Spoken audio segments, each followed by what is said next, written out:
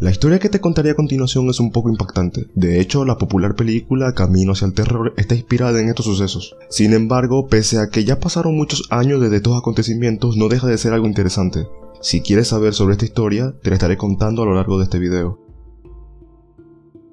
El demonio de Galloway nació el 4 de marzo de 1934 en East Lothian, una población agrícola a pocos kilómetros de Edimburgo. Bean nunca encajó ni dentro de la comunidad ni en su propia familia, la cual quería que siguiera los pasos de su padre, ser el panadero del pueblo. Al final, cansado de intentar ganarse la vida honradamente, Bean entabló una relación con Agnes Douglas, una mujer acusada de brujería por los lugareños, ya que se decía que había cometido varios sacrificios humanos. La pareja decidió huir a raíz de las constantes persecuciones que vivían. Para subsistir, robaban a todo aquel que se cruzaba en su camino. Según cuenta la leyenda, durante algunos de aquellos atracos, Sawney Bean probó por primera vez la carne humana y quedó fascinado con su sabor. Tras pasar varios meses viajando y escondiéndose, la pareja finalmente decidió establecerse en un lugar. El sitio escogido fue la localidad de Southshire, cerca de Ballantrae. Mientras inspeccionaban la cueva en busca de alguna víctima y de refugio, se toparon con la entrada de una cueva que tenía vista al mar. La cueva resultó ser ideal para pasar allí todo el invierno y el único inconveniente que presentaban era que en la guarida faltaban alimentos. Con el tiempo, Agnes y Sunny fueron padres de 8 niños y 6 niñas. Con tantas bocas que alimentar, las cacerías entre comillas tuvieron que aumentar. Durante los 28 años que cometieron sus atrocidades, la familia de caníbales fue creciendo al ritmo de los asesinatos cometidos. Convertidos en un clan de caníbales, preferían atacar por la noche, y de este modo escapar más fácilmente de la justicia.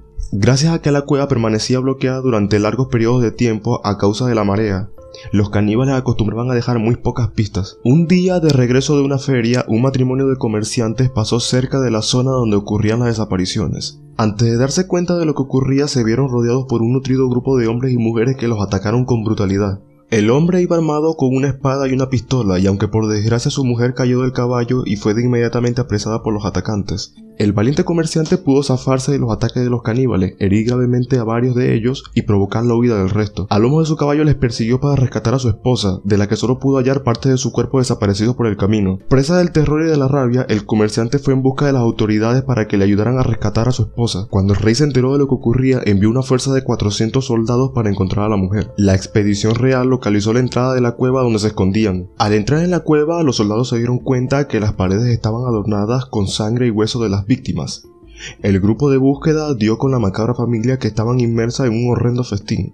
Los niños jugaban con restos de cadáveres rodeados de brazos, piernas, cabezas y otros miembros descuartizados. Incluso había un rincón donde ponían las pertenencias de las personas. La familia caníbal fue llevada presa a Edimburgo, donde todos sus miembros ni siquiera fueron sometidos a juicio. Fueron condenados a muerte y ejecutados en el acto. Las mujeres y niños fueron clavados en estacas manteniéndolos vivos lo suficiente como para que vieran morir al hombre del clan. Estos fueron desmembrados y desangrados hasta morir, sin mostrar ningún tipo de remordimiento por lo que habían hecho. Dedicaron a sus captores todo el tiempo insultos y obscenidades. Y eso es todo por hoy, amigos, espero les haya gustado y si fue así, por favor compártelo con un amigo y suscríbete, me ayudarías mucho. Nos vemos.